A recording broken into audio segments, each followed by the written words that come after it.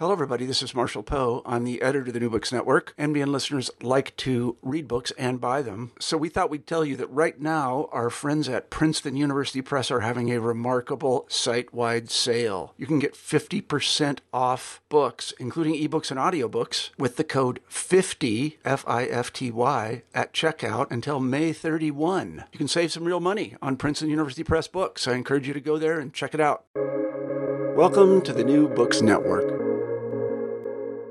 Hello, everyone. This is AJ Woodhams, host of the War Books podcast, where I interview today's best authors writing about war-related topics.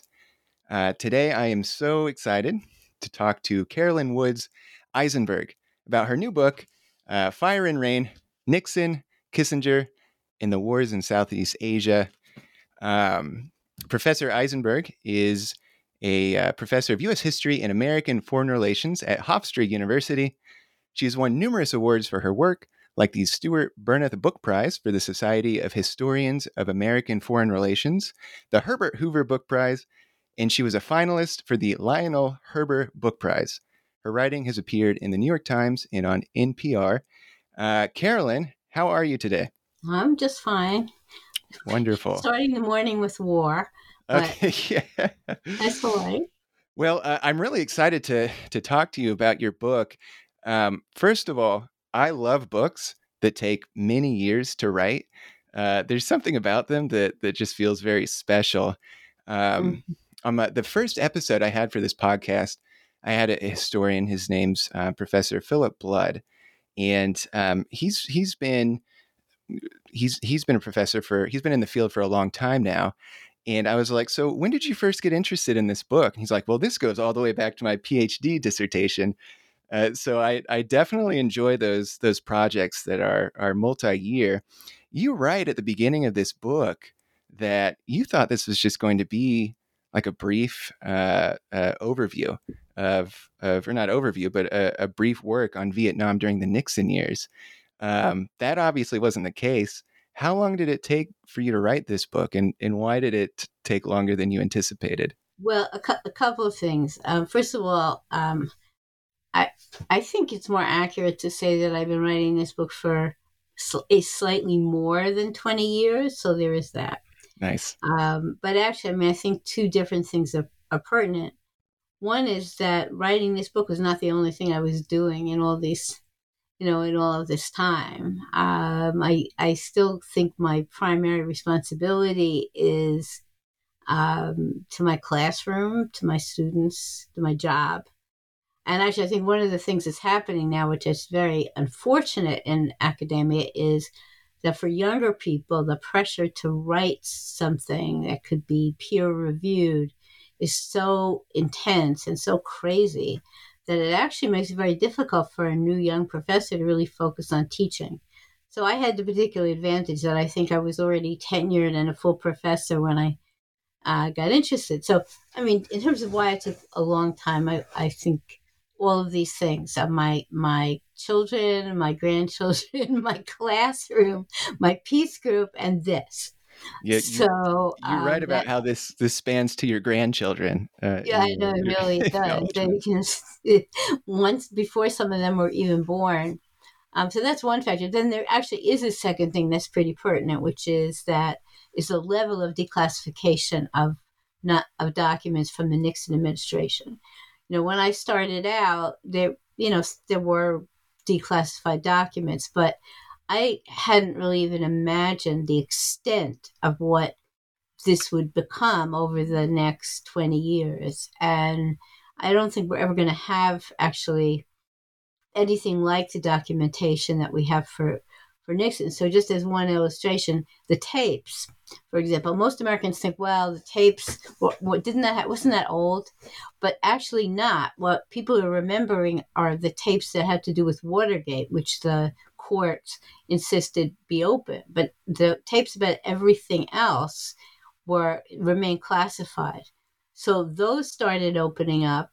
While I was already in my project, and initially I had to go to the archives and put headphones on and listen. So, that's one example. Or a second example of what's unusual is that Henry Kissinger had all of his phone calls monitored. So he had what's called telcons, which like are thousands of them. The guy was always on the phone. It's unbelievable.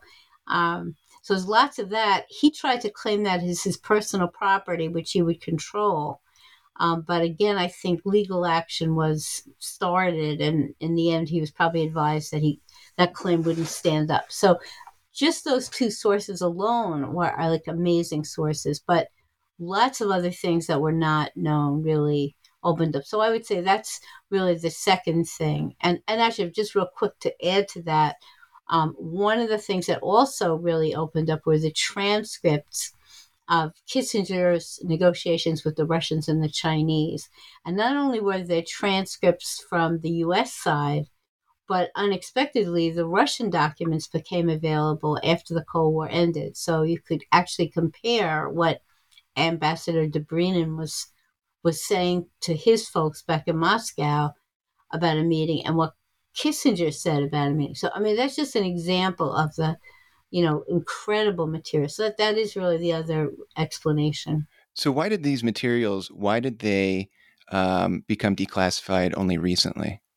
Well, it's not so recent. I mean, some of these things, again, remembering how slow I am in writing this book, some of this became available 10 or 15 years ago. But gotcha. Is that just a standard? Is that just a standard process to wait? Yeah, well, it is. And then, you also had people, including myself, submitting FOIA, applications to make certain things available that might not have been. So it's really, been a landslide. I mean, who in the world would have expected, for example, that the Russian documents would come out? And actually, the State Department, in one of their volumes, did something very unusual because they had the Russian documents, is that they did an entire volume on U.S. Soviet negotiations, a huge volume.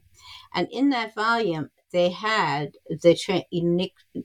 Kissinger's conversations with the Russians, but also they included, they translated the Russian documents as well. So at some point I asked the State Department historian, well, because they're different, what Dobrynin says, they talked about what Kissinger says does not always square. And I remember asking the State Department person who worked on this, well, who do you trust? Which document? I think his feeling was like mine, which is that on the whole, that Dobrynin's account was actually more believable than Kissinger's. But anyway, that's an example of the kind of thing. And it took forever to read these things. So, in some ways you could think of it as I only took a short amount of time to write this book. We'll take that interpretation. Well, you talk about how so you hope that this project is helpful for a new generation of readers, and I really love that. So I'm 30. I'm 30 years old, well, honestly, I didn't know much about the Vietnam War. I knew the basic things. Mm-hmm. I knew the rough time frame. I knew there was a draft. Mm-hmm. I knew there was a peace movement and that the war was unpopular. And I knew it, of course, it took place in Vietnam, but that's not even really the full story, because you write a lot about Laos and Cambodia as well. Why do you think that Vietnam either has started to fade or is fading from the American memory? Well, I mean, there's not a single answer to that question. When I first started teaching about the war, well, actually, scratch what I was about to say. When I first started teaching about the war was still going on. So there was not a problem. I was teaching at Dartmouth College, and that kind of coincided with, so we're talking now 1972, when Nixon responded to a North Vietnamese offensive by bombing North Vietnamese cities. And so that was happening while I taught my class. And actually, in the middle of that, I mean, so remember when the kids were all interested, I mean, there was no question about that. And we had, at Dartmouth, we had like a demonstration outside where the draft bus was in Lebanon, New Hampshire. And then we several faculty members actually and staff did a sit-in. We tried to block this bus. And the bus, by the way, was not really a bus because this is New Hampshire. So it was actually Omar's taxi. Is what it really was. But in any event, we did this action and we had like, I feel like there were like 1,000 students we didn't want students to get arrested. So it was all people who, were adult at that point. Well, students were adult, but different level. So that happened, that was, needless to say, caught the eye of students, right? If they're having, professors actually get arrested. So that was like a very different situation. And the war, there were conservative students as well as liberal students. Conservative students were mad that the professors had done this. Point being that nobody thought this was like uninteresting or unimportant. And, one of the things that I would really emphasize about this, which is on my mind, because we just did a book launch for the gathering people together. And one of the things about the book launch was that for the guests at the launch, who were mostly my age, for us, Vietnam was an intensely personal phenomenon. It wasn't just like some current event that nobody's paying attention to. Like, my students aren't following Ukraine, for example, right? But for people of my age, and, certainly if you were in college, this was really a riveting situation. And the draft was part of that, right? I mean, young men had student deferments if they were full-time in college, but they knew they were going to lose those deferments. So I mean, that's one piece that, you just couldn't ignore this going on. It also, as more and more became known about the war, it raised a lot of serious moral questions, right? For all of us, like, what is your responsibility as a person living in a country that has essentially invaded another 3 countries? We talk about Putin as if nobody ever invaded anything before. It's like, I'm forced amnesia.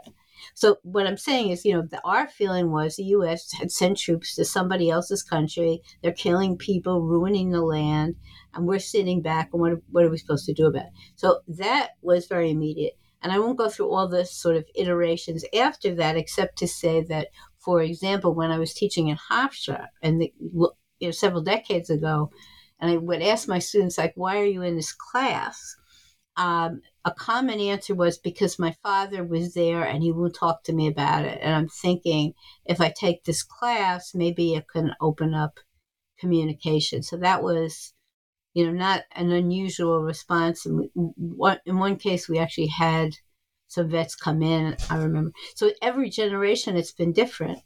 No, but that is interesting, how different generations view Vietnam.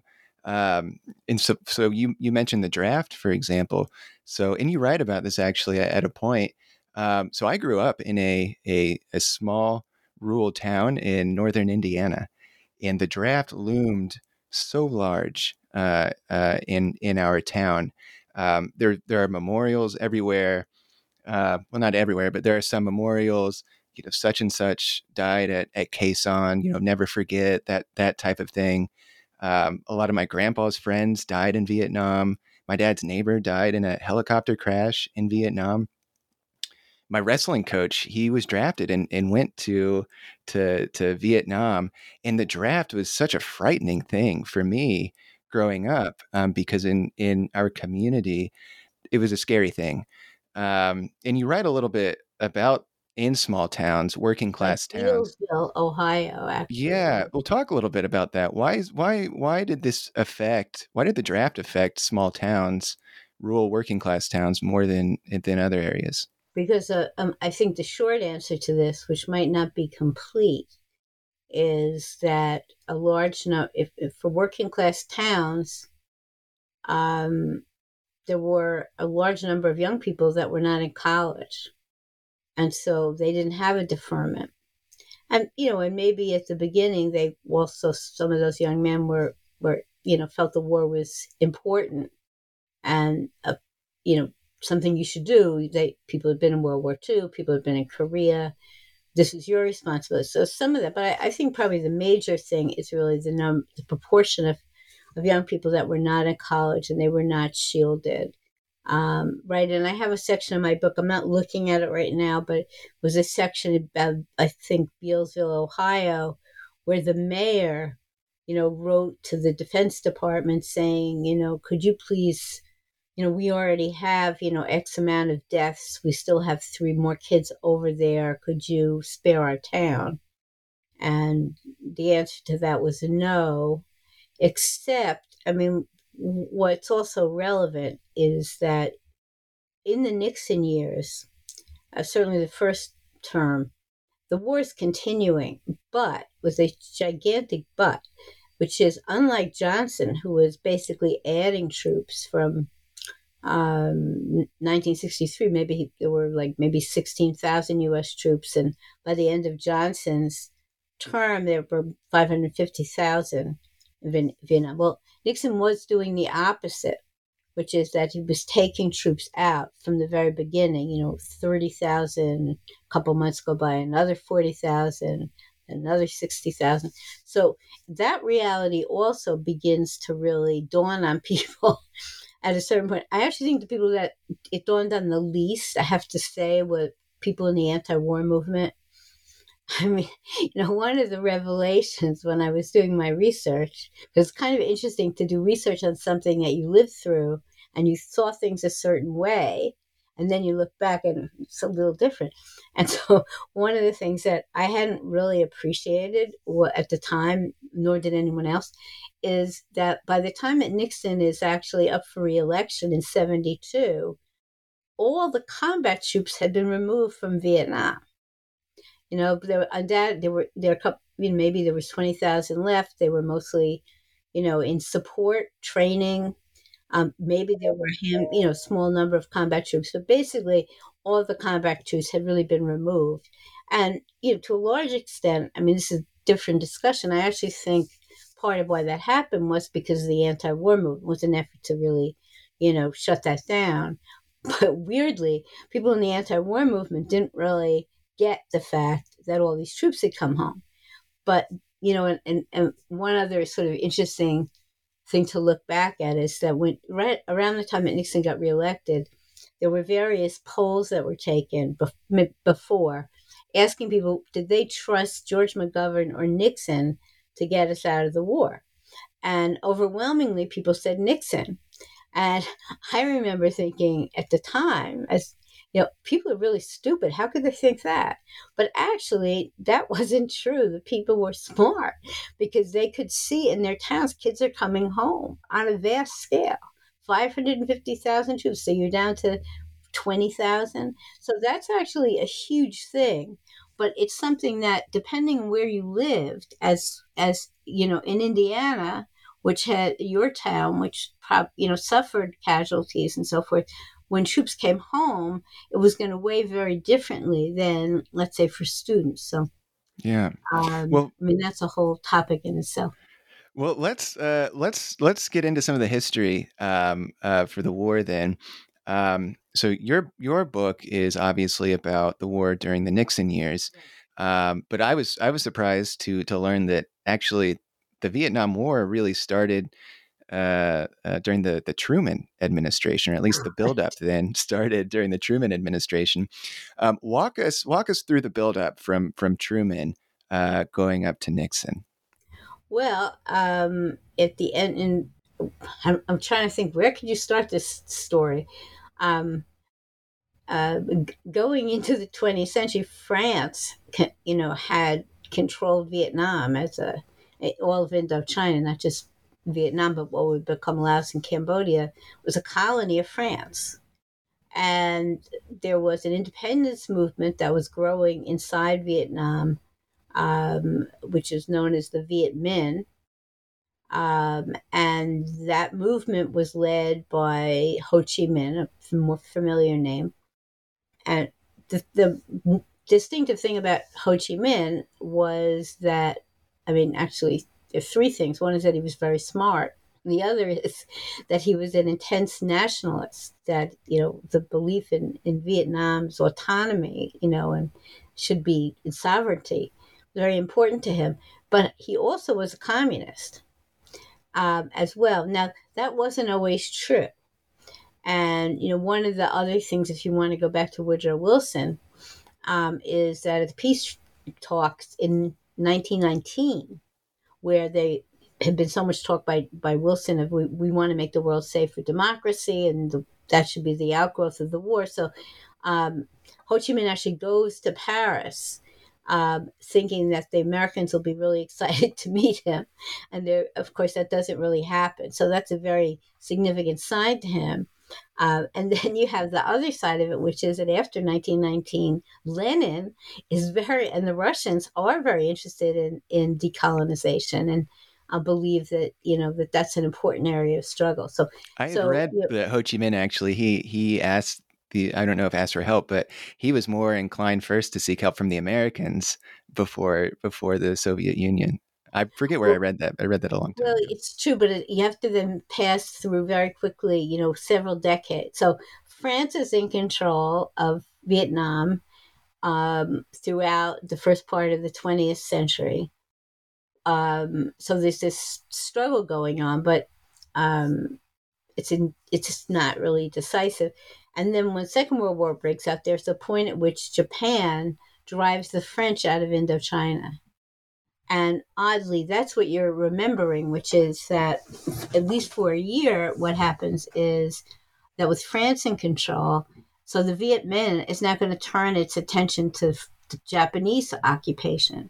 And for that reason, there's a connection that's made between members of the Viet Minh and Americans who are parachuted into the area, who are also fighting Japan.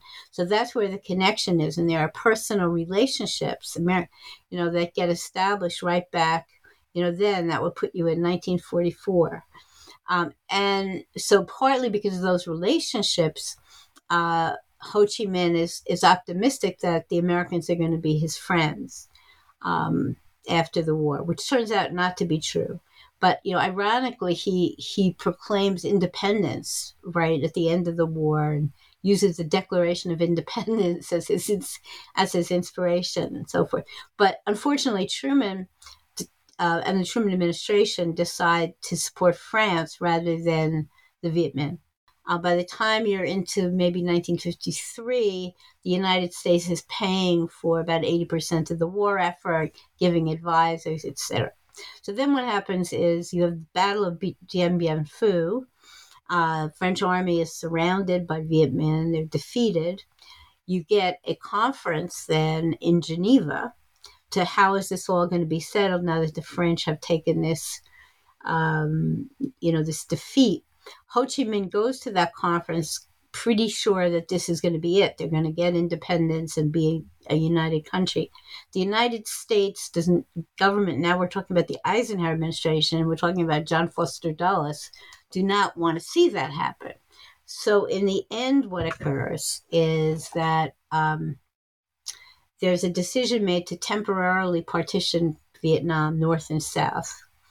The Viet Minh under Ho Chi Minh are essentially given control of the northern part. Technically, the French are going to still have control in the south. And the idea is that after 2 years, there's going to be an election and the country would be unified. So that was the deal. A lot of the people from the Viet Minh felt really betrayed by that. And all the while, too, the fear of communism is really growing. This is the 1950s. Right. So the fear of communism is becoming front and center domestically. Well, that's true. And also, very little interest by people in power about, what's really happening in Vietnam, or what people who live in Vietnam, or, what do they care about? What are their commitments? This is sort of irrelevant to everybody. So, of course, LBJ chose not to run again for another term in office. And you write that was partially influenced by what was going on in Vietnam, right? Oh, it's totally influenced by what was going on in Vietnam. Then you have a situation where for this period of 4 years from, it's even more from the time Kennedy is assassinated in November of 63, going right up to the early months of 68. What you've got is this escalation is happening. There's more and more violence in Vietnam. More Americans are being killed. This is major fact, right? Thousands of Americans are dying over there. More and more money is being spent on the war, diverted from domestic purposes. So all these things are happening, but they're all happening in a context where the president and various spokespeople are continuing to tell everybody that, yes, but we're turning the corner, there's light at the end of the tunnel, we're really winning, and so forth. But then what happens is that early in 1968, you get the Tet Offensive. And the Tet Offensive is that all of a sudden, during the holiday of Tet, there are uprisings by it's now really the National Liberation Front, which is the descendant of the Viet Minh. There are uprisings all across South Vietnam. Every single major city, every provincial capital is hit by NLF insurgents. And even though, in fact, in the end, all of those uprisings are ultimately put down by Americans, South Vietnamese as well. The fact that the enemy was so strong that they could actually have these uprisings all across the South really belied the fact or belied the claim of, everything's ending and we're at the light at the end of the tunnel and so forth. You were just, and some of these uprisings were very dramatic. For example, Viet Cong insurgents, that's an American term, but most of your listeners will recognize it. Viet Cong are able to get into the U.S. Embassy in Saigon, right? That's possible, even though there's, maximum security around the embassy. Now, again, ultimately, they're killed, and that, the occupation of the embassy ends, but it's pretty dramatic that after all these years, and by this point, you've got maybe 35,000 Americans who've died already, and they're getting into the embassy and they're having these uprisings. And in Hue, for example, this uprising, hangs on for another 3 months. So all of this makes the Johnson people, but especially Johnson himself, look like complete incompetent and liars, right? And so that opens up the real possibility that he's going to lose the election, right? Well, I mean, that's what's happening. Well, so then now we've arrived at Nixon. So talk then about Nixon. How did he feel about Vietnam initially? Because he was known as being kind of a hardliner against communism before 1968. How did he feel about Vietnam initially, and then how did that change once he got into office? Well, I think, right, in if you look at the period where he was, in Congress, and the period where he's vice president of the United States, he's a super hawk, and of course he's famous for that, because of his role in prosecuting, in investigating Alger Hiss and discrediting Alger Hiss. So this is his reputation, and for most of his time politics, that he states kind of the Cold War orthodoxy that you're supposed to say about it. However, by the time that he's running in 68, and remembering now Tet has happened, you'd had the candidacies of Robert Kennedy and Eugene McCarthy. I mean, that's its own story. He knows that the Vietnam War is very unpopular. So, for example, there's not going to be any support for expanding the U.S. military involvement, even though you've just now seen how strong the enemy is. So he's not going to talk that language. His way of positioning himself is to say that he has a secret plan for peace in Vietnam, and he's not going to disclose it for various patriotic reasons. He's not going to disclose it. I think when you look at the record, he didn't disclose it because he didn't actually have a plan. But another point is, he's I not think you going to say predict himself. in the election, he when he was asked, he would go, "Well, I don't. There's a peace process going on right now, so I don't want to say what that plan is." I thought that was really interesting.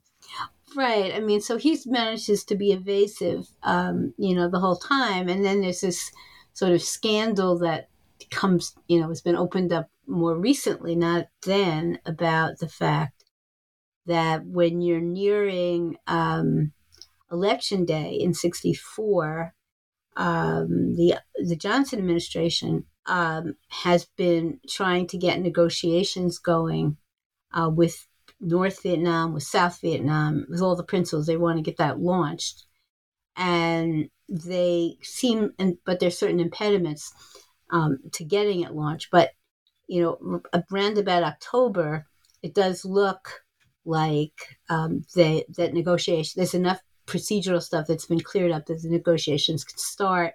And what we now know from the record is that the Nixon people spoke to people associated with the South Vietnamese government and encouraged them to sabotage this effort until past election day by assuring them that they're going to get a better deal from Nixon than they're going to get from Lyndon Johnson. So let's turn over the apple cart there.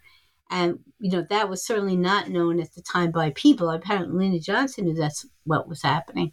But, it shows really the cynicism and opportunism, of Nixon, that you would actually, undermine peace talks. Now, sometimes that's been exaggerated by scholars, recent scholars, because it makes it seem like our best chance to save American lives got upturned. That's not really true. They were very far away even if you got the deal about who's going to sit where at the table and, what the terms of the discussion would be, that didn't mean that you were going to have peace right away. I mean, it was going to be a very big problem. But it definitely is revealing of the Nixon approach that he would engage in that kind of sabotage as people would do it. Well, let's talk also a little bit about Kissinger then, another big figure in the book. What about him? How did he feel? I get the sense Nixon was a little bit more practical in his approach to Vietnam for how it could benefit him in his political career. Talk about Kissinger. Was he maybe more ideological? How did his feelings No, before and I after would change? say the most relevant fact about Kissinger is that his priority was Kissinger. Right, he wants to be influential.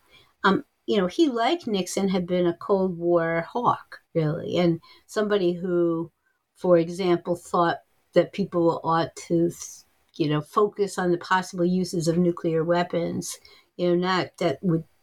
That we could fight a nuclear war with certain nuclear weapons, and that's something that policymakers could be thinking about, of uses of nuclear of a nuclear threat. So he's coming into this position, with good credentials as a hawk, and even somebody who is especially hawkish, given his ideas and focus on nuclear stuff. So that's kind of who he is, and he's obviously picked for that. One of the sort of side stories about Kissinger is that he had been a consultant to the Johnson administration. And what I haven't found this through my own research, but other historians have pointed out that because he's in touch with the Johnson people about the talks in Paris, he then tips off the Nixon campaign and tells them, when they get to the point they're just about to have an agreement about moving forward, he lets the Nixon people know that, so that they have the heads up and proceed to sabotage things. So, he's establishing a connection to them, in that difficult part. I think in recruiting Dr. Kissinger, I think, that Nixon wanted somebody who would be very smart. He also wanted somebody that would be very tough. It surprised a lot of people because, in general, Nixon was not known to love intellectuals of any sort. So now he's going to bring in this guy from Harvard. But, it's assumed that he would be hawkish. And I think it's very hard to fully characterize Kissinger's approach because it really evolves over time. Both he and Nixon somehow think that once they're in charge, that they're going to be able to wrap this thing up. Now, why they exactly thought that is a question. But they did have that expectation, and it would be some amount of negotiating and some amount of escalating and, all these pieces, and then they would be very smart and they would be able to get a deal. And I would say that, once sort of in place, Kissinger wants to get a deal for the Vietnam problem. He definitely wants to, and he wants to be the person that makes it. The wrinkle in that is that the kind of deal they wanted at the beginning was a deal in which there would be mutual withdrawal. So the U.S. would take its troops out, but so would North Vietnam. They take their troops out. And also another piece in the American position was that when we left, that the government, that the South Vietnamese government under Thieu would be in place, right? That's okay. So that's what they think they're going to get Hanoi to agree to: a peace agreement, a ceasefire, and so forth, but a peace agreement with mutual withdrawal and government of South Vietnam stays in place. Now, how are they going to get that? Right? I mean, to some extent, you say, well, Johnson couldn't get it. He didn't. But, I think that in their minds, they see themselves as such geniuses that they're going to be able to do what Lyndon Johnson couldn't do, which is, again, to keep the focus on getting a positive settlement. Associated with that was some willingness to escalate the war in certain respects. That hadn't been done before. So the earliest example of decision to bomb Cambodia, right, secretly. I mean, Americans didn't know they were doing it. But that was a significant escalation on the U.S. part. And they're thinking not only that it will be good because you'll kill a lot of North Vietnamese who are over the border, so that's good. But also it has the additional good, which is that you actually will, show Hanoi that you're really tough, that you're serious, you're determined, and therefore that Hanoi is going to realize, oh, now we're really dealing with tough guys. We're going to make a deal. So that's what they expect. They're wrong, right? What were some of the more interesting things in your research for this book? What were some of the more interesting things that you found and that you learned and that you thought were really fascinating? Well, I would say three things, actually. Maybe if you have another 2 hours, I'll say four. But first of all, I mean, one thing that just surprised me is I was not a person that admired and loved Richard Nixon before I was writing this book. So, or Kissinger. But I actually at times was absolutely shocked by how indifferent they were to even our own people dying. They just, or the deaths of civilians, periodically it come up in some discussion of, oh yeah, but if we do that, a lot of American pilots will be shot down, or a lot of civilians will be killed, or, and this is a matter of complete indifference to them. I mean, they'll say some obligatory things, oh, let's not kill civilians, but then they give orders which are going to kill civilians. So honestly, even though I didn't think my attitude could get worse, it really was oh my God, they don't care about anything. So that's one piece of it was really surprise. A second surprise was about the very important role of Melvin Laird, Secretary of Defense. Now, at that time, and I was part of as a college graduate school professor, this is all anti-war land, and Melvin Laird was of little interest and didn't see him as any different from anybody else. But he was very, very important and significant because Melvin Laird is coming to his job as a politician. He's not from these national security bureaucracies. He's a congressman from Wisconsin, pretty conservative Republican, and is extremely skillful in maneuvering on the congressional side, which is why Nixon takes him, because Nixon knows he's going to have to deal with Congress, and he thinks Mel Laird is going to be really effective in that way. Surprise is that, as far as I could tell from reading the record, and I also interviewed Laird in two phone calls. The surprise was that Melvin Laird actually his main concern was just to get the troops out. That's what he cared about, getting the troops home as fast as possible. And I always sort of think of him as Schindler. If you're familiar with Schindler's List, the guy who, engaged in a lot of negative things in order to save the lives of lots of other people. I feel like Laird is like that he will do what Richard Nixon wants him to do in Congress, whatever he personally thinks. Like, he didn't think bombing Cambodia was wise. He didn't think invading Cambodia was wise. I mean, the list of things he didn't think was wise goes on and on. But publicly, he always defended the administration. But every time he defended it, he would remind Nixon, remember, we were going to take 30,000 troops out of November. So let's keep that in mind. And then in February, we were going to take out, this many people. And so he's constantly trading providing Nixon with cover for troop removals. Kissinger is absolutely opposed to troop removals. To him, that's stupid. If you want to get a deal with North Vietnam, aren't they going to be able to see that the U.S. is taking its troops out? So what's the incentive? And he says that right from the very beginning of, say, by September of 1969. He feels it the whole time. But that's one area where Kissinger loses out. And the reason he loses on this issue is that Richard Nixon is a politician. And Richard Nixon knows that he has to maintain his identity or reputation as a man of peace if he wants to have a second term in office.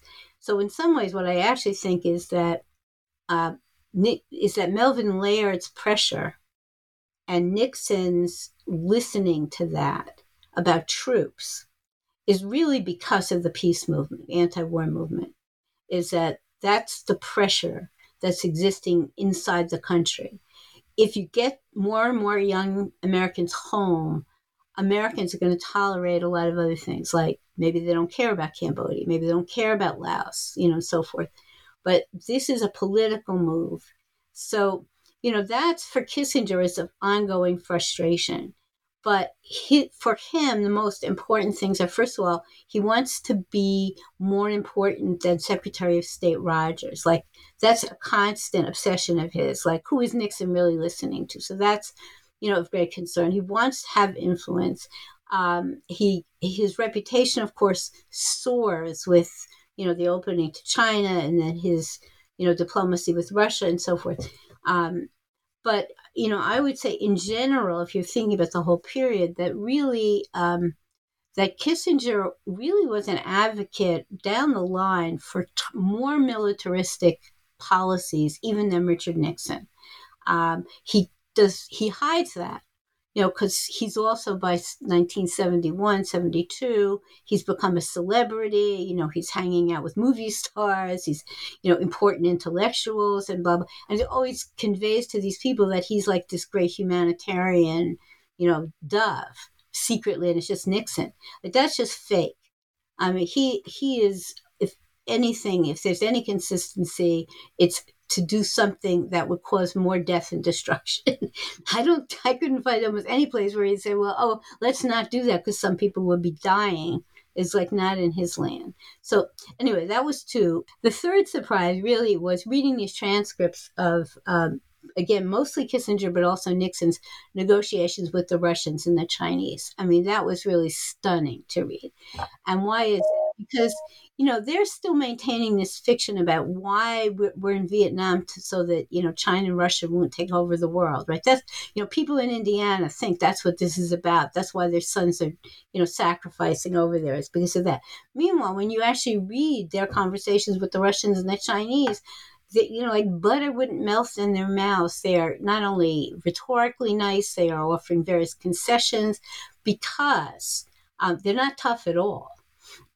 In those negotiations. If anything, that different. They're making concessions. Why? Because number one, these visits by Nixon in 72 is like politically great for him again, he's a peacemaker, not a warmonger. So there's that.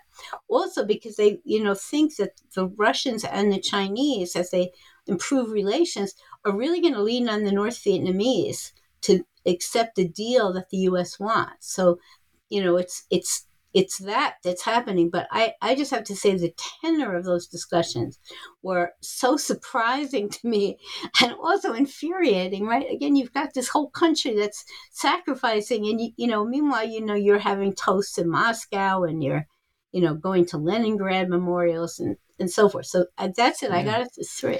And you're, well, I'm very impressed. And that's really one of your main arguments of your book is that in order to overshadow the failures of their policies, the Nixon administration was willing to make all sorts of concessions to the Soviet Union and to the Chinese, which struck me because if you go back to Nixon, the Nixon of the 1950s, it's like a sworn enemy, the Soviet Union. And I thought that was so surprising and fascinating. And I was so glad that you wrote about that. I mean, there's actually this one episode, and you'll be amazed to learn that I haven't reread my book recently, but so I don't have it. I no longer remember it exactly. But, there's like one moment where, or I feel like it might have been, it was maybe the summer of probably summer of 71. Right. So here, the war is still going on. The U.S. is bombing like crazy. Cambodia is coming apart, etc. So Dobrynin has to be on the west coast of Florida the west coast of California to confer with people at the consulate. So he's going to go to California. And Nixon, Nixon is, in San Clemente at this particular time. And Kissinger tells him that Dobrynin is going to California. And so Nixon says, really, the Russians are really people. We always have to remember that. Why don't we invite Dobrynin and his wife to come stay at San Clemente? And, Pat really likes Mrs. Dobrynin. So that would be really nice. And so we'll invite him, which is so Dobrynin, comes and visits with the Nixons. And then Kissinger plans this exciting thing where he's going to take Dobrynin to Disneyland for the day and also to one of the major studios. And he's going to arrange for Dobrynin to meet Alfred Hitchcock and maybe Frank Sinatra. He's going to create like a whole thing for Dobrynin. And also in that trip, I think Dobrynin writes about this actually in his memoir. On that same, little visit to Los Angeles and all the celebrities, he and Dobrynin go to a beach. They go swimming. I think it's Dobrynin who comments that there's only like one guard that's anywhere near them while they're off swimming in the Pacific. So on the one hand, I'm not opposed to the idea that there'd be good relationships. It's just like when you wrap your brain around the fact that there are American kids out there who are dying that day, while, Kissinger and Dobrynin are, going to meet Frank Sinatra and Alfred Hitchcock. I mean, it's just like, morally, it's just absolutely horrifying. Really incredible. Well, Carolyn, I know that you've got to get going, but I just want to say thanks again for our conversation. I really the story you tell in your book, I think is one that I hope that the next generation does pick up and read and learn a little bit about, because I learned so much, and I was so grateful to be able to read your book. Carolyn, what projects are you working on right now?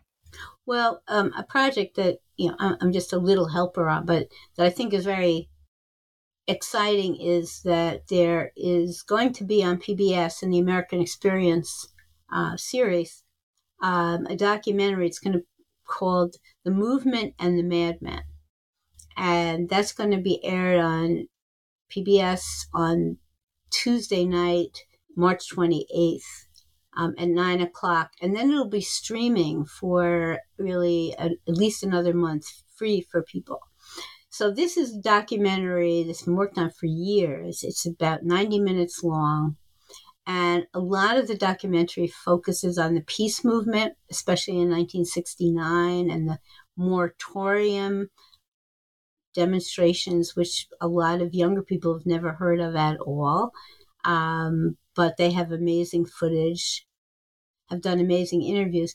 And it's partly about the peace movement, but it's also focused on how the peace movement, especially the moratorium campaign, actually directly affected Richard Nixon's strategy right there, because he had planned to escalate on November 1st in some dramatic way. And this is one case where the protest had a really direct impact, which he had to cancel his plan to escalate. So the filmmakers have done an amazing job just in terms of like all the people they've consulted. I think they did, maybe close to 20 interviews for the documentary, many of them people who worked on Kissinger's staff and Dan Ellsberg and a whole bunch of people. But it's a great documentary, and it has a lot of educational use, and people should see it. So again, that's The Movement and the Madman and PBS on March 28th at 9 p.m. And one of the interviews will be you, correct, on that Correct. documentary? I have no idea. I mean, everybody that they interviewed, they talked to forever. And then then they clipped people. So they might have interviewed you for an hour and taken 1 minute. So I don't know who, is highlighted. I mean, I actually think the most interesting people they interviewed really were the people that worked on Kissinger's NSC staff at the time, who have Morton Halpern stands out in my mind. These folks have a story to tell. It's pretty interesting. Wonderful. So Carolyn Wood's Eisenberg, Fire and Rain, Nixon, Kissinger, and the Wars in Southeast Asia. Go buy it. Go check it out from the library. A lot of really interesting things to be learned from it. And Carolyn, again, thank you so much. Oh, well, thank you for having me. You can see I still like talking about this. Amazing. Oh, well, I appreciate it. So thank you.